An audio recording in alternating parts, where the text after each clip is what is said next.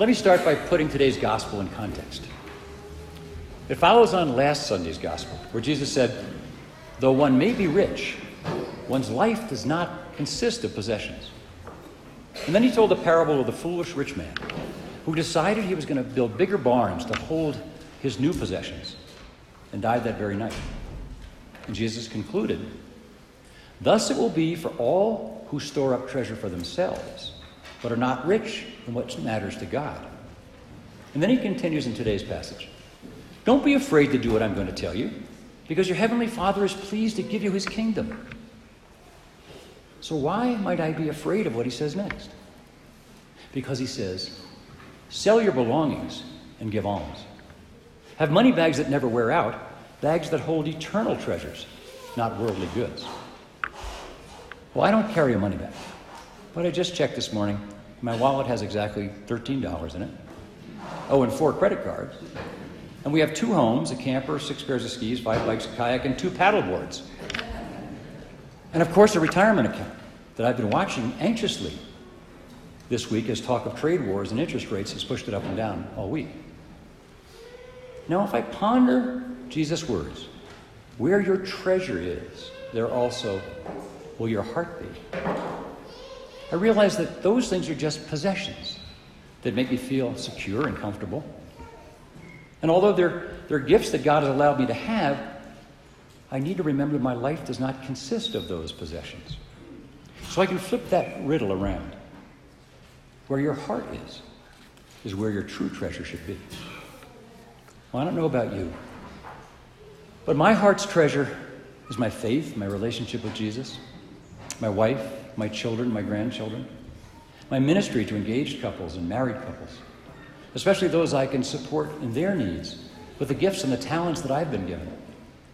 So when Jesus says to me, go and empty your money bag of fleeting earthly treasures and let God be pleased to fill it with inexhaustible heavenly treasure, it becomes clear to me.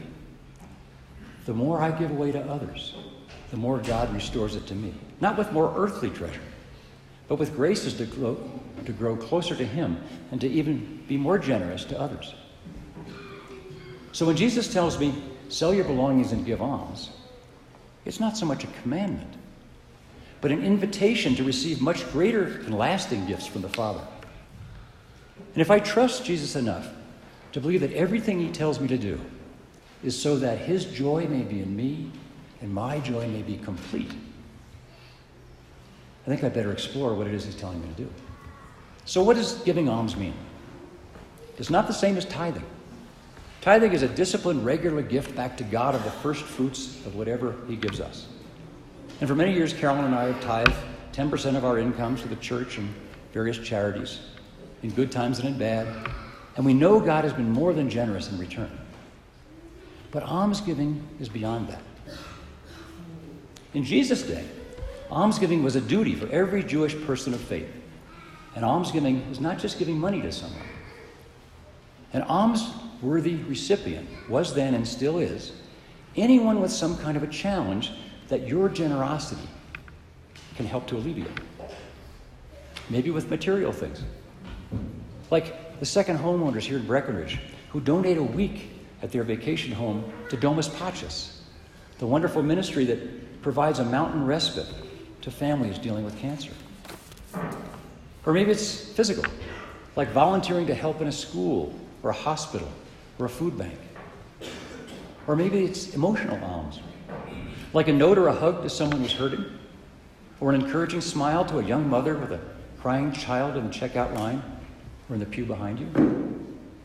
Or maybe it's spiritual, like interrupting my busy day and my schedule for a moment to pray for someone who comes to mind. And these things will appear unexpectedly to us. As Jesus said, you also must be prepared, for an hour you do not expect is when the Son of Man will come. Not just at the moment of death, as your life is gone, but every single day, as he appears to you in the person of someone in need. Because whatever you do for the least of your brothers or sisters, you do for Jesus. Now, in the Middle East, if you give a person alms, their response is, you're welcome. Not because they are ungrateful, but because they understand that they've assisted you in accomplishing your religious duty. So this is the essence of almsgiving: seeing Jesus in the needs of others and opening your bag of worldly resources to help them, which in turn makes room for the Father to fill you with much more valuable spiritual resources. And in receiving your compassion and generosity, some will pay it forward, as their appreciation moves them to share what gifts they have with others they meet in need. And how generous should we be? Well, Jesus said, much will be required of the person entrusted with much, and still more will be demanded of the person entrusted with more. So this morning, as we receive Christ's very body and blood in the Eucharist, let's ask him to give us a deeper appreciation of all that he has given us, and a constant awareness and a new sensitivity to the opportunities he gives us each day to readily trade our worldly gifts for spiritual treasures.